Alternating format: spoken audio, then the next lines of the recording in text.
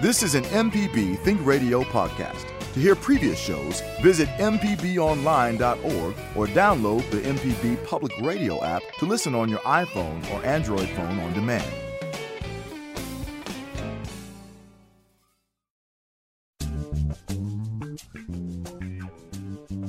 From MPB Think Radio, this is Now You're Talking, the show about the most interesting people and stories in Mississippi. I'm your host, Marshall Ramsey. I'm editor-at-large at Mississippi Today, and you probably see some of my cartoons there as well. On Thursday, November 4th, MPB Television is debuting a fantastic documentary. It's Walter Anderson, The Extraordinary Life and Art of the Islander. Also, there's a companion full-color 276-page book that'll be coming out as well. So today, we're going to be welcoming the show. Its producer, friend of the show, Robert St. John, and its director, filmmaker, Anthony Thaxton. We're just going to go ahead and jump into our guest today. Java, I just want to say a quick hello to you, and thank you for driving the bus today. I appreciate it. Well, no problem, Marshall. Hopefully we get to our destination. Yeah, I think so. I'm today. It's really interesting because Robert and Anthony are in the studio, and yet I am down on the coast, and I can actually see Horn Island from where I'm sitting off in the distance, which I think is a perfect setting for what we're going to be talking about today. Robert, I just want to say welcome back to the show. Anthony, welcome to the show. And I just want to big congratulations to both of you for creating an absolutely beautiful telling of a complex and brilliant artist's life. Thanks, buddy. Thank you. Yeah, no, it's good stuff. And I'm really sorry I couldn't be with y'all today. I got to speak today at 1, but like I said, I just think it's a perfect location to be talking about this because it's just a fantastic film y'all put together. Anthony, I guess we'll go ahead and start with you a little bit because we don't really know you as well because we hadn't talked to you on the show. But you graduated from Mississippi College in 1994. How did you get involved in filmmaking? Well, actually, I did start before going to Mississippi College. I was at the Math and Science School in Columbus, and Jack Carter had a creative media class. And in that class, I got to start telling stories. I did a video about Glen Ray Tudor, the artist in Oxford, and just got a lot of encouragement there from all of the staff at the Math and Science School. And Emma Richardson was my Mississippi Writers and Creative Writing teacher. So all of the staff there kind of promoted and encouraged my first attempts at filmmaking. But then at Mississippi College, Dr. Sam Gore, who called one day and said, I think you're supposed to be at MC. And I said, well, sir, I'm already gone to 3 days of classes at another university. And he said, well, tomorrow you need to skip and come up here because I think you're supposed to be here. So I went to Mississippi College and visited and enrolled, and Dr. Gore and Kenneth Quinn and all of the staff at MC was just so instrumental in helping me, allowing me to do all these crazy art videos and documentary early attempts with them being the subject matter. And then they used some of those videos to teach at MC for years to come. So it was just that kind of start. And then with Robert and Wyatt coming along and doing television work with them over the years and pilot episodes. And now here we are doing Walter Anderson, one of our favorites. I know we're going to be talking, of course, about Walter Anderson, who's truly a Mississippian national treasure. But also, too, I mean, you mentioned Sam Gore, and that's a whole nother subject for another show because Sam is just truly he was just such a Renaissance man. He really was. Absolutely. And Mississippi College just announced here at homecoming that they are establishing the Gore Arts Complex, and they're putting over millions of dollars into a new facility there, renovating the East Campus and naming it for the Gore Art Complex. So, yeah, we'll have to come back and talk about some of that. Oh, that's fantastic. One of the things, I've had a chance to watch the documentary a couple times, and I will watch it a couple more times. It's just absolutely beautiful. One of the things I enjoyed about it was the music, and then I saw the credits at the end, and I saw who did actually write and compose the music. And I think you've got a moment here to do a little bit of bragging. Oh yeah, it's a good dad moment. My son Bryant. This was 2 years ago, or 2.5 years ago. I said, son, Robert and I are wanting to do this documentary on Walter Anderson, and he was familiar with Anderson. I said, son, I want you to write the music. You're studying composition at Mississippi College. I think he was maybe a sophomore then when I first mentioned that. He said, Dad, I can't do that. I said, yes, you can do that. You just start writing.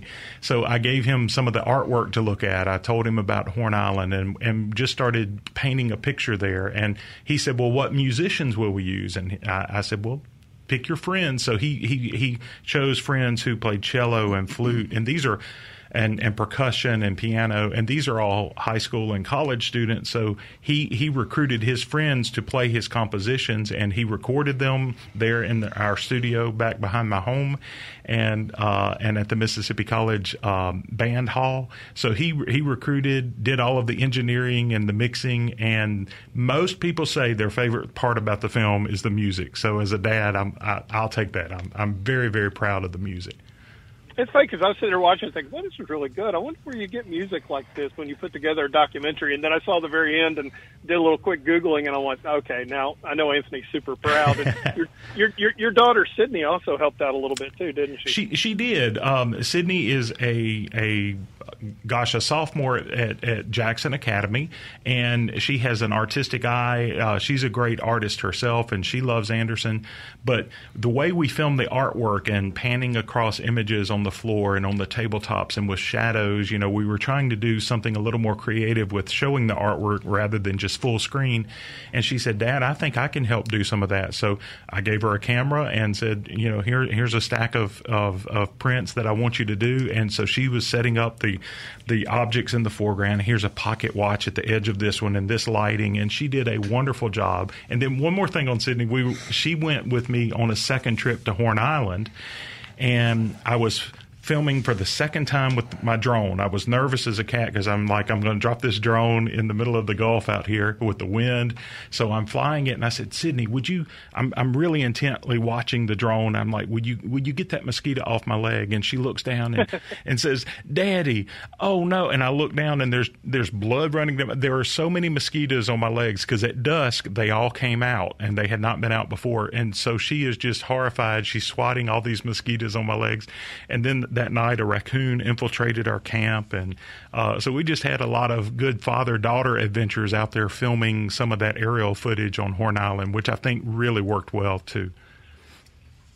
I got to tell you too, on that footage that you shot out there, and there was one shot where you were literally dropping one of the paintings into the fire, and I mean that was number one. It was like, I know that's a copy, or I would be like crying. But it was so incredibly powerful as visual storytelling too. And your shots out on Horn Island were just a love letter for the coast.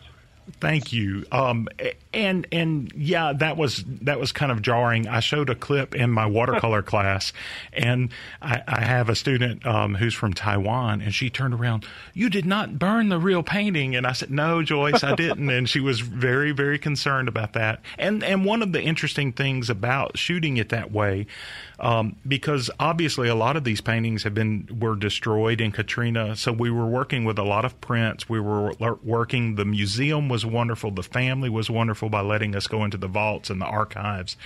So we're using all of these images, some from photographs, but we printed these out, and as we're filming across there, I was showing Maddie at the museum, who's the curator, and she said, "When did you get these paintings to use?" And I said, "What do you mean?" She said, "These original paintings." And I said, Maddie, those were not the originals. Some of those were prints. So if we fooled the curator at the museum, I really believe that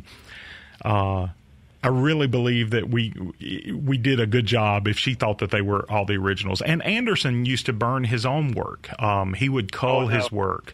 A lot of the paintings you'll see, after his death, they went in, and in his fireplace there was a stack of paintings and had burnt edges where he had set them afire, but the fire went out. So it's a huge stack of watercolors. So you'll see them in our book and things about how some of them have burnt edges because he had tried to burn them, but the fire just went out. So it's really interesting to see the ones he chose to burn and the ones that or he would start a campfire with one. So, but yeah, that part in the film, it's jarring for me every time I watch that because I cringe a little.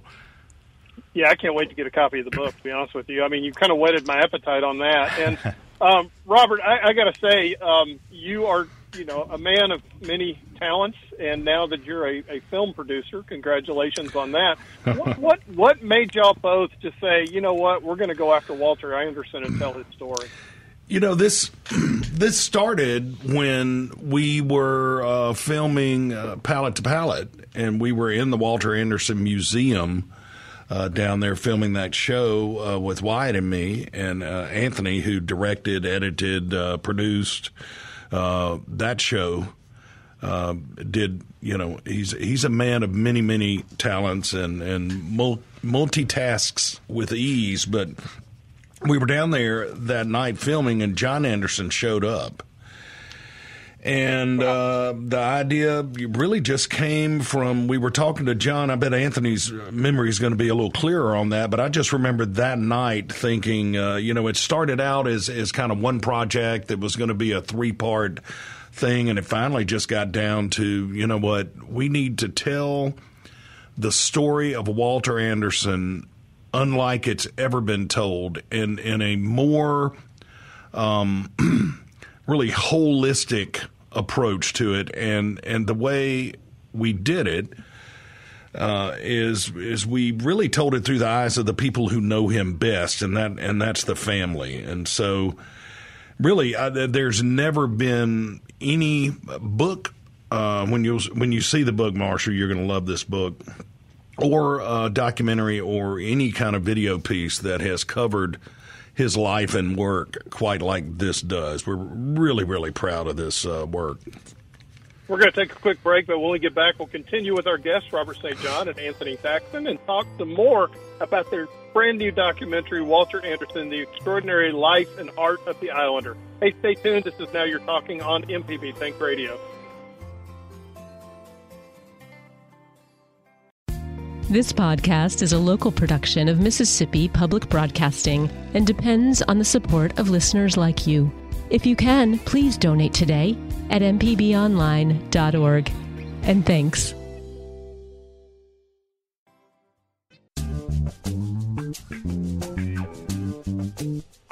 This is Now You're Talking on MPB Think Radio. I'm your host, Marshall Ramsey. From MPB. Of course, I'm from MPB. Also from Mississippi Today, and we got a great show today. I hope you're enjoying it. I know I am. So let's continue this conversation with our guests, Robert St. John and Anthony Thaxton, and talk some more about their new documentary, Walter Anderson, The Extraordinary Life and Art of the Islander. It's premiering this Thursday, November 4th. I think it's 7 p.m. on MPB television. It'll be repeated several times as well. I've seen it a couple times already. It is absolutely gorgeous to watch because, number one, it's Walter Anderson. His artwork's incredible. But also, too, his 4 children are in it and telling the stories. And Robert, you were talking a little bit about how y'all were down at the museum and with Wyatt, and, of course, Anthony was there. And John shows up, John Anderson, which John's a pretty cool guy. I mean, like I said, all the children on the documentary they all kind of had their Shelby Foote moment, where they were like just literally stealing the documentary, each and every one of them. John seemed to be like a really chill kind of guy. Yeah, and that back to that first night where the idea for this came, we took our group as we were filming the TV show into the little room, and everybody who's been to that museum or anyone who knows the Walter Anderson story knows the story of the little room that was locked up until his death, and they went in and found these thousands of watercolors. The room has been preserved and is attached to the museum. And so we were in there, and John was talking about the moment that his mother and her sister went into that room after Walter Anderson had died, and it was a very emotional moment. I think I teared up. Anthony was filming. He did too, and that's kind of how this thing happened. But John, and especially John and Anthony, have really kind of built a friendship that is extremely strong, and he's been very helpful. And the entire family is just they are very unique.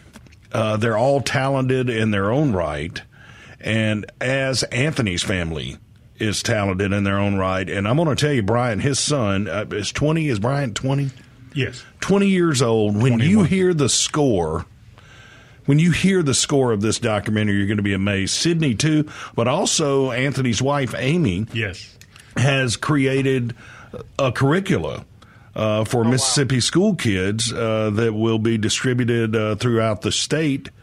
And kids who maybe will watch the documentary will also have all grade levels. She developed this curriculum, which is really, really brilliant. And so it's a true family effort on the Thaxton side of the thing there. Yeah, I agree with you, Robert, on the score. I mean, I thought seriously it was completely done by somebody maybe from Hollywood or something. You know, it just sounds incredibly large, and it fits perfectly. I mean, each scene where, you know, the mood of the music goes really well with that a little bit. You know, you're talking about John in that moment when they had the hammer and they knocked the lock off and they opened it up, and it was almost kind of like God had said to that family, now do you understand? Because they had struggled with, you know, as he had struggled with his mental illness and some of the other issues he dealt with the whole time. They didn't truly understand the genius of their father until they walk in there and they open up a little chest and there's 2,000 paintings in there, and you understand that, you know, what some people thought was madness was just his absolute brilliance. Yeah, and that came together that night when we were in the little room, and John said that night, and he was quoting his mother, and this is also in the documentary, that, you know, they used to hear from their mother that, you know, your dad would be a really great artist if he weren't such a beachcomber. And then after he passed away and they opened the chest with all the art, you know, she said, your dad was such a great artist because he was a beachcomber. And that all came to, you can't be, you know, I'm going to use the word, but I don't believe he was crazy. A lot of people think that, and he was eccentric. But you have to be in your right mind to produce the amount of artwork that man produced over his life. Well, and go ahead, Anthony. Well, and I just wanted to say, you know, with William Dunlap, our friend and noted Mississippi artist and bon vivant, you know, Bill said, he put it a good way. He said, you know, when he was on the island, I think he was saying as could be, you know, if life crowded in on him, just like with any of us and any of an artistic nature, I think, you know, but his malaria that he had early on and the undulant fever and these things did affect him, and where he was hospitalized for the 3 years. But afterwards, you know, rowing out to Horn Island at night a lot of times and getting out there and remembering to order paint and being home for his child's birthday and things, there was an awareness but out on the island, finding that sanctuary. I grew up working on a shrimp boat out of Bayou Caddy and the coast, and my dad was a coach in Waveland, Lakeshore area for years and years. So, you know, I had that background. So my family coming out of that, and I used to take Horn Island logs on the shrimp boat with me when I was a teenager, and I would just pour over those color paintings in the middle, never dreaming we would have a chance to do our own book, to tell this own story. But because of that, and I'm a painter myself, and being able, that was what John just really connected with. He had always wanted an artist, a painter, to tell his daddy's story. So we just hit it off, and it's just been a wonderful experience. Mary used to be in charge of kind of the family estate. She shepherded so many wonderful books and helped with the Islander film in '77. She did so many great things. We owe a lot to her and Sissy and Leaf and all of them. And now John is heading up the family enterprises, and it's just a great mutual effort with trying to get Walter's story out there to a new audience. You know, you talk about Mary. I thought she's just lovely. I mean, she was just like radiant sunshine on that documentary, with her smile and the way she crinkle her eyes and so forth. And, you know, you'd look at John, and John looks just like his mother. You see so much of his mother in his eyes and everything. But, you know, you going back to Walter's, you know, being crazy or whatever you want to call it, you know, you think about when all that happened for him. It was in the late 30s, like 37 or so, his dad died. Then he had the malaria, and then, you know, obviously he's having to make these figurines to survive the Great Depression. It was literally like the world kind of squeezed in on him, crashing. He had that 3-year period where he even forgot how to draw after he had walked back from Baltimore. So it's, you know, you see what happened to his life, and you realize that truly he is the poster child for art therapy. that, because when I saw the documentary, I texted Dunlap, Bill, or William Dunlap, Bill, as an And wasn't he great in the movie, Marshall? Oh, my God. Oh, Bill's always great. Yeah. He could read the phone book, and I'd want to listen to him. He's just that sharp. But, he, obviously he made some really important points, but he texted me, and he said, I have heard that when he was painting, that he was as lucid as any human being on the planet, that it truly... But you see his writings, and you realize, and it's not just, he wasn't just a painter. I mean, he was a sculptor. He was, making prints, but he was a brilliant writer also. And his insights into the world are that of a savant. He was just totally a genius. So, like I said, you did such a good job on the documentary telling that story and making me, who I've always admired his paintings, particularly the stuff that he did in China when he was over there. But I mean, just to understand the brilliance behind it, and the kids, my God, their interviews in this were so good. Well, thank you. And the hard part was the first cut I did was twice as long as, and we had to get it down into an hour format so that it could get airplay across the country when we try to do that. And so it was important to keep it at that length, but it was incredibly difficult to tell all of his story. There was no way to do it. Mary said, you realize you had an impossible task. And I'm like, Mary, I do realize that. And so we couldn't tell everything, but it was important to really paint a broad picture that this man, the wood carvings, the block prints, the pen and ink drawings, the pencil drawings, the crayon drawings, the more I learned about Anderson, the more I fell in love with him. And we had a screening at Mississippi College Homecoming, and one of the art professors, D.P. Smith, came forward and she said, Anthony, I've always known about Anderson and I've kind of taught him and things. She said, an hour ago, I did not have an appreciation for Anderson, and I do now. And if nothing else, it's that kind of appreciation that we have with the film. And there's one thing we wanted to make sure and do, and it was kind of our guidepost through the whole production, and that was we wanted to make sure the person who watches this documentary in Portland, Oregon, or Philadelphia, Pennsylvania, Chicago, South Florida, wherever, who may not know who Walter Anderson was and the importance of his work, we wanted them to kind of get the whole story. And I know we have accomplished that. And Anthony is such a good storyteller using film.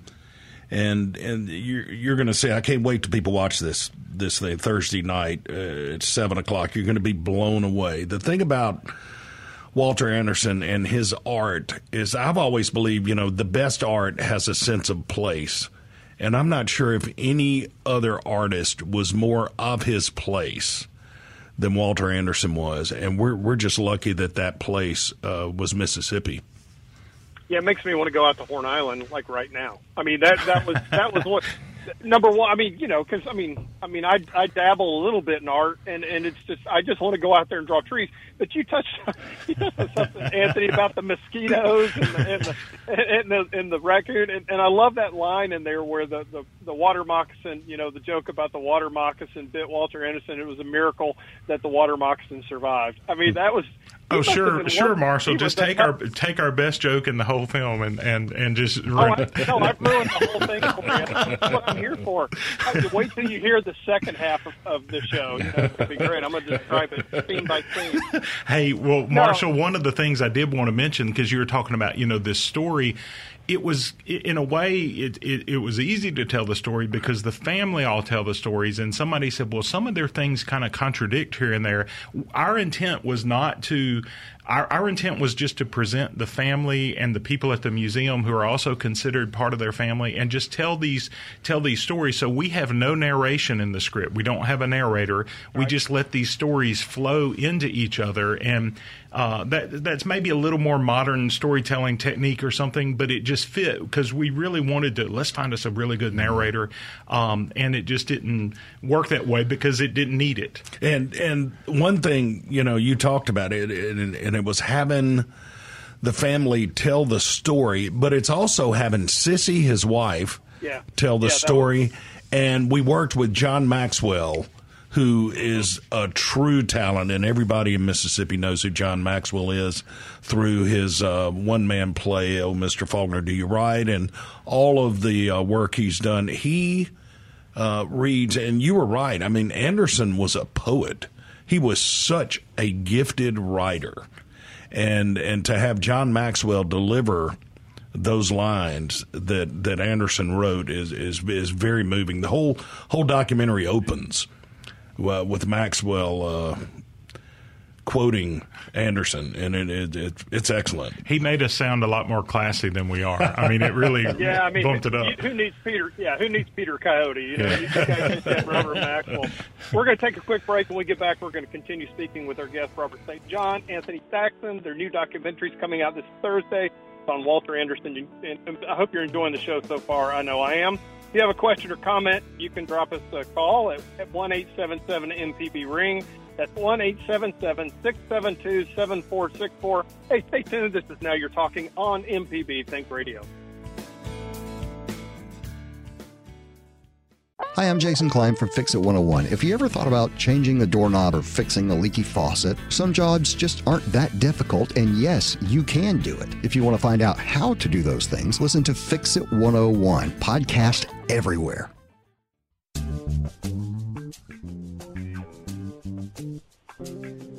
This is Now You're Talking on MPB Think Radio. I'm your host, Marshall Ramsey from Mississippi Today. Hey, let's continue our conversation with our guest, Robert St. John, Anthony Thaxton, and talk a little bit more about their new documentary, Walter Anderson, The Extraordinary Life and Art of the Islander. It premieres this Thursday, November 4th on MPB Television.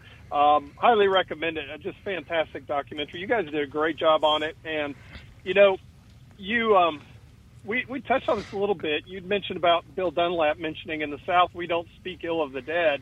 But, I mean, I felt like that y'all did a good job explaining who Walter Anderson was and that it was complicated. But I think at the end of the day, that complication made him who he is and made his art who he is. And y'all did a really good job handling that. Well, thank you. And it's almost like it's not in spite of this he did a good job. It's almost like all of that factored into because of it. Yeah. Absolutely. And, right. You know, Robert and I both comment that, you know, Walter had Sissy, and without her and this amazing woman in his life, he couldn't have done the things he did, just like Robert has Jill and I have Amy, and we couldn't do the things we do without our wonderful wives. But he really did have the way everything played out, and with the family living there on Shearwater and that artistic commune there where Peter Anderson was there as a surrogate father in some ways at different times, and there was everyone was pitching in for this family business and this family thing, and it was just, Leif said, I felt like this was just normal. This was just how families did. And it's still the case. I mean, the family is still, you know, kind of a collective effort carrying on this legacy, this amazing legacy of somebody who's been called the Van Gogh of America. I mean, this guy, he truly hasn't gotten his due, in our opinion, and that is kind of one of the things that was forefront in our mind as we were producing this documentary. Yeah, I really, you know, I hope that it gets huge traction nationally because it does tell a story that needs to be told on him. And, you know, you talk about the family on that. And one thing I was watching the kids, and to think that when you're growing up and your dad is kind of like, you know, I think it was John that said at one point he crossed the street when he saw his dad coming, you know, on the bike, and how horrifying that must have been as a kid. But then, you know, now that you're his age or older, which I guess, you know, I say his children, I mean, they're my parents' age. And it's, to me, I think it's just fantastic you had all four of them there to be able to talk and to be able to interview, that they're all still alive and doing well. But the fact is seeing the kids on camera, how they have come to terms with their dad's legacy and who he was, that just was beautiful. You know, and that's a credit to Anthony, who really conducted all of those interviews. And as I'm sure you know, and anyone who's been involved with any type of production, there are hours and hours and hours of interview that get cut down to the sweet spot, to the lines and the quotes that really count. And he really developed a very, very close relationship with that family, which was evident the night we premiered a couple of weeks ago with them, and they were sitting on the front row, and it was a special night. It really was moving, and the family, John. We were in one situation where, with any family dynamics, you have disagreements and things, and we're in the middle of one of those, and John turns to me and he says, "You really feel like a part of the family now, don't you?" And I do. They've been just wonderful, and we've laughed together and cried together. But all of the family. That was the first thing we did. The first 4 interviews we did were those kids, and I think Mary's interview went 3 hours. John was longer than and they were all halfway through. They're trying to stop, and I'm like, just a few more questions, because I knew the importance of this. And then our book grew out of this, because a lot of the interviews that we could not use in the film, we've used those quotes and those stories in the book. And they are so good on camera. Yes. And you spoke about Mary earlier, and especially Mary. Her timing and delivery and storytelling are impeccable, but they are all great storytellers. They're all animated. They do a great job. And, Anthony mentioned the book, which is actually, as we speak, sitting on a cargo ship outside of San Diego somewhere. But there's a companion book that's coming out. Robert, yes. With you and Book being stuck on ship off the side. That's true. So many times. Well, the first book I ever did, the first book Wyatt and I ever did, there was a dock strike out there, and right now, there's this supply chain challenge, and we're actually rescheduling book signings now. So in addition to this airing on MPB, Anthony and I will be touring the state and going to independent bookstores, and can't wait for you to see this book. It's the companion piece to this documentary is just perfect. It's beautiful.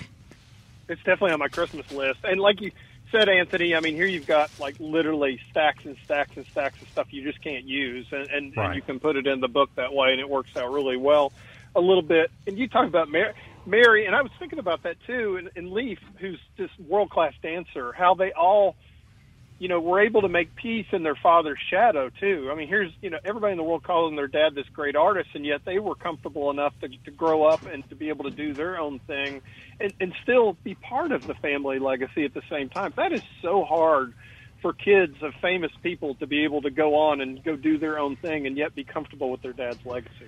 Well, Marshall, I can't imagine someone doing a film about my parents and me having to sit there and watch it and be watching it. And I can't imagine, because I think, and they've had longer to process this and longer to be a part of this. But here you are, children growing up, and you're feeling like, well, Dad's not around and he's not helping.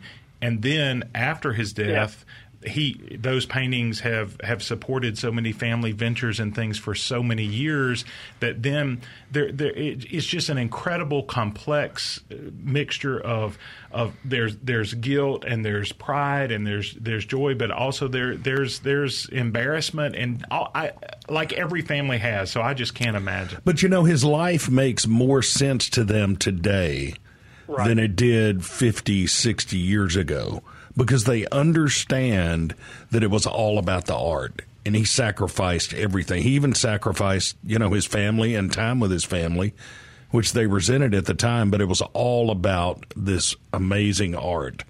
And that's a choice he made, and I think, at the time they resented that, but I'm not sure now. I think they understand that the work is so important that he did what he needed to do. And Horn Island was that sanctuary where things really, really started to come together for him, and he was so productive. And Anthony spoke earlier about, he just lightened the works on fire, and to the point that Sissy tells the story, he would throw these things going for $30,000-$40,000 a piece today, on typing paper, and he was throwing stacks on the fire, and so it wasn't necessarily about.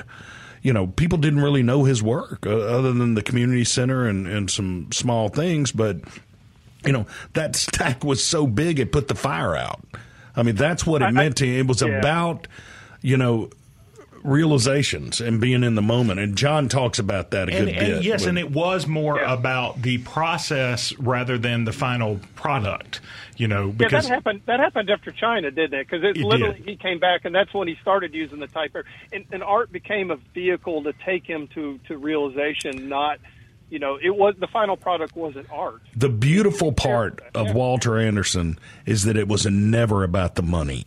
Ever. Right. He never did anything for the money other than painting the little widgets for his brother to kind of bring some money into the family. But his art, and the art we appreciate today, the art that's hanging in the museum that bears his name, the art that's in this book and in this documentary, was all done, never expecting a dime for it. And that's pure and true. Well, and Marshall, like you're talking about, which I'd be very curious to see any drawings that you do out there, because I love your art and I would love to see those, and that will be a fun thing to behold. But when Anderson, John brought a folder out and it said zebras, and we opened the folder and there are maybe 27, 29 paintings, really complex paintings of zebras in every pose. Standing here, zebras lying down, zebras copulating, which did not make it into the film or the book, tactfully. But it did make it on MPB Think Radio this morning. That's right, somehow. but I thought I'd share that with your audience. I appreciate it. Yes, but just the hard work ethic of, he would do 20, 30 paintings of this same thing, studying, and the process, and those all have burnt edges because he said, okay, I'm going to save the best one and do this, because it wasn't about that. It was about the process of experiencing and watching that zebra and being a part of nature and just being. And again, the more I learn about Anderson, just the more as an artist I love him, the more as a person I love him. And I have also fallen in love with the family. I think you're right on. They are awesome. Those all four of those kids are great. Yeah. I want to meet them now because, just like I said, I fell in love with them watching the documentary. And that's, it's credit to the documentary, but also credit to them, too. We're talking about his work and everything. Dunlap sent me a text on Saturday that just said these 4 words. We were talking about, obviously Anderson and his how prolific he was and everything else. And Dunlap just said these 4 words: work is the answer. Wow. Yeah. And I was just like, okay, I got chills on that one. And it was the answer for him a little bit. A lot as well. And, I'm sitting here right now. I'm sitting on the top level of the Beau Rivage parking garage looking out at the rebuilt Mississippi Gulf Coast after Katrina. And, I remember of all the destruction that we had during that time, and it was so overwhelming. It overwhelmed all 5 senses when you were down here. But when I heard that so much of his work had been destroyed by Katrina, I absolutely, my eyes teared up. It was like that seemed to be such an overwhelming loss. And how the family came back from that is just incredible. It is the most heart-wrenching part of that film, of the story.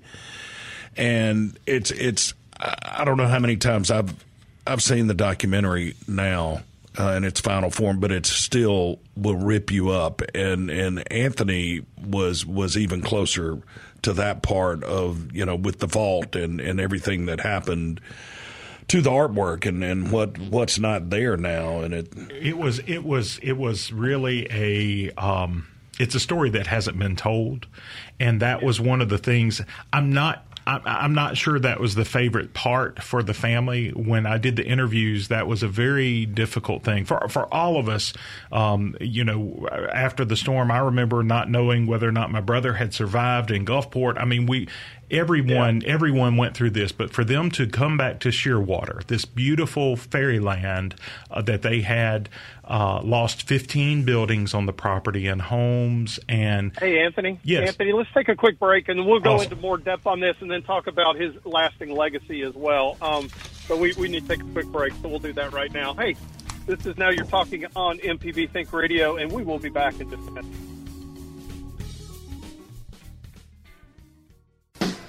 Hey, this is Larry Morrissey with the Mississippi Arts Commission. I'm one of the hosts of the Mississippi Arts Hour, the arts interview show on Think Radio. Each week, myself or one of my fellow hosts bring you in-depth interviews with different creative Mississippians. We talk with visual artists, musicians, writers, as well as people who help bring the arts to their communities. We hear about how each artist learned their craft and get some insight into their creative process. You can hear the Arts Hour every Sunday at 5 p.m. on Think Radio, or listen anytime by subscribing to the show through your favorite podcasting app. All right, welcome back. This is Now You're Talking on MPB Think Radio. I'm your host, Marshall Ramsey, Mississippi Today. You know, we're continuing our conversation. Robert St. John, Anthony Thaxton, they're in the studio. I'm sitting here overlooking the Mississippi Gulf Coast, and they've got this wonderful documentary. It'll be premiering on Thursday at 7 p.m. on MPB TV. It is Walter Anderson, The Extraordinary Life and Art of the Islander. It is fantastic, folks. I've seen it twice. I will watch it at least one or two more times. My wife is an art teacher. We've admired Walter Anderson for a long time, and we're going to sit down and have a little appointment television, which we don't really do that much anymore. That's how good this is.